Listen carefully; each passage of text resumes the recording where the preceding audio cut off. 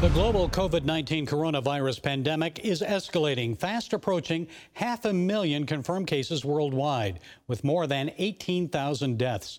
President Trump says he'd like to see the United States opened up by Easter. This year, that's April 12th. Some health experts say that would be premature, but Nobel laureate Michael Levitt says he sees signs of recovery. Levitt has analyzed COVID-19 and data from 78 countries. He believes the number of infections will start decreasing more quickly than expected. The shutdowns, the health risks, social distancing, all of this, of course, is weighing heavily on the world and the American people. So how can we overcome our fears, anxiety, and impatience? Well, Pastor Paula White, Cain, is personal minister and spiritual advisor to President Trump. She's a motivational speaker and author. Her latest book is Something Greater, Finding Triumph Over Trials. She hosts the television show Paula White Today. Paula, thank you for your time. A lot of people are getting laid off right now from their jobs. They worry about the future, being able to pay bills. Older people, of course, concerned about their health. They're shut in without direct contact with loved ones and grandkids, so forth. So what are you telling people when they seek advice from you about dealing with all of this? You know, in uncertain times, we certainly have a certain God. This might have caught us off, our course and blindsided us, but it certainly did not catch God off guard. And the one thing I encourage people is God, throughout all of his word, from Genesis through Revelation, doesn't only provide us with words of comfort, but he shows us when people went through very difficult times. You look at the plague in Numbers chapter 16 and how Moses sends Aaron into the midst of the assembly to take the censer, that is to offer up prayers and to stand between the dead and the living. And the prayers of God's people literally stopped the plague. We know that we need science, technology, doctors. We're doing everything humanly possible, but I believe one of our greatest weapons is that of prayer. We also see Psalm chapter 91. Rabbis continue to read that as a psalm of deliverance, a psalm of protection, and we see that as he that dwelleth in the secret place of the Most High shall abide under the shadow of the Almighty. Of course, it goes on through 16 verses to give us all these wonderful promises, but to dwell means to sit. And as hard as it is during this time, we have to learn, how do we homestead? How do we sit in God? Because his promises are sure for us. And I am seeing throughout maybe, these difficulties, pandemic, I remind people, means to be widespread.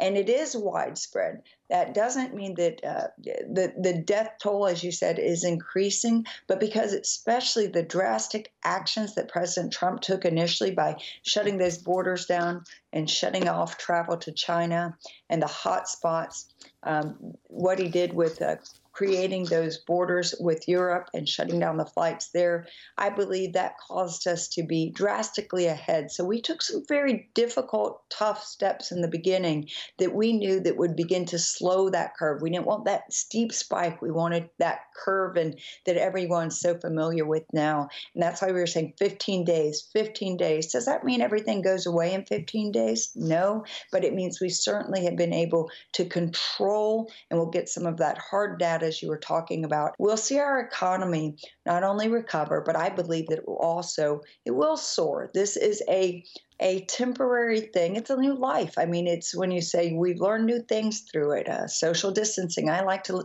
use the word physical distancing because we need to be socially connected.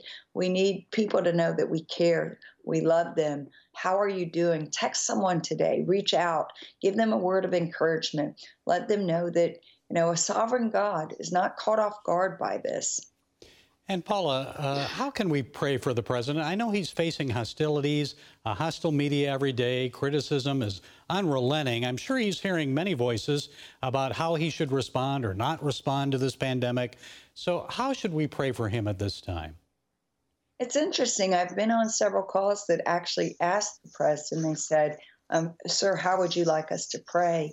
And I heard him repeat that he wants to pray for all Americans to be healthy, to be well, that we need to pray for this nation. And his concern was for the well-being of all people. Personally, I think we should continue to pray James 1:5, that he would walk in wisdom. and that he would be led by the Spirit of God, that good information would be given to him. We need to pray for all of our leaders during this time. He's got those tough shoulders, they're broad shoulders. We're all human. I'm sure we need to pray that he would stay strong and not weary in well doing for his physical and spiritual and emotional stamina. Pray for his family as he works tirelessly on behalf of the American people. And he is doing a phenomenal job. I mean, polls are showing that. Everyone's saying, I mean, it's skyrocketing. If people thought, boy, this would be the demise, the exact opposite. I've known him for 19 years. He's a phenomenal leader. He's able, especially during difficult times, to rise to the occasion. He's at his highest ever for approval ratings. Okay, I'm sorry we're out of time, but Pastor Paula White Cain, there's a lot to pray about, especially for the president, our leaders, our nation, other countries. Thank you for your time and insights. Thank you.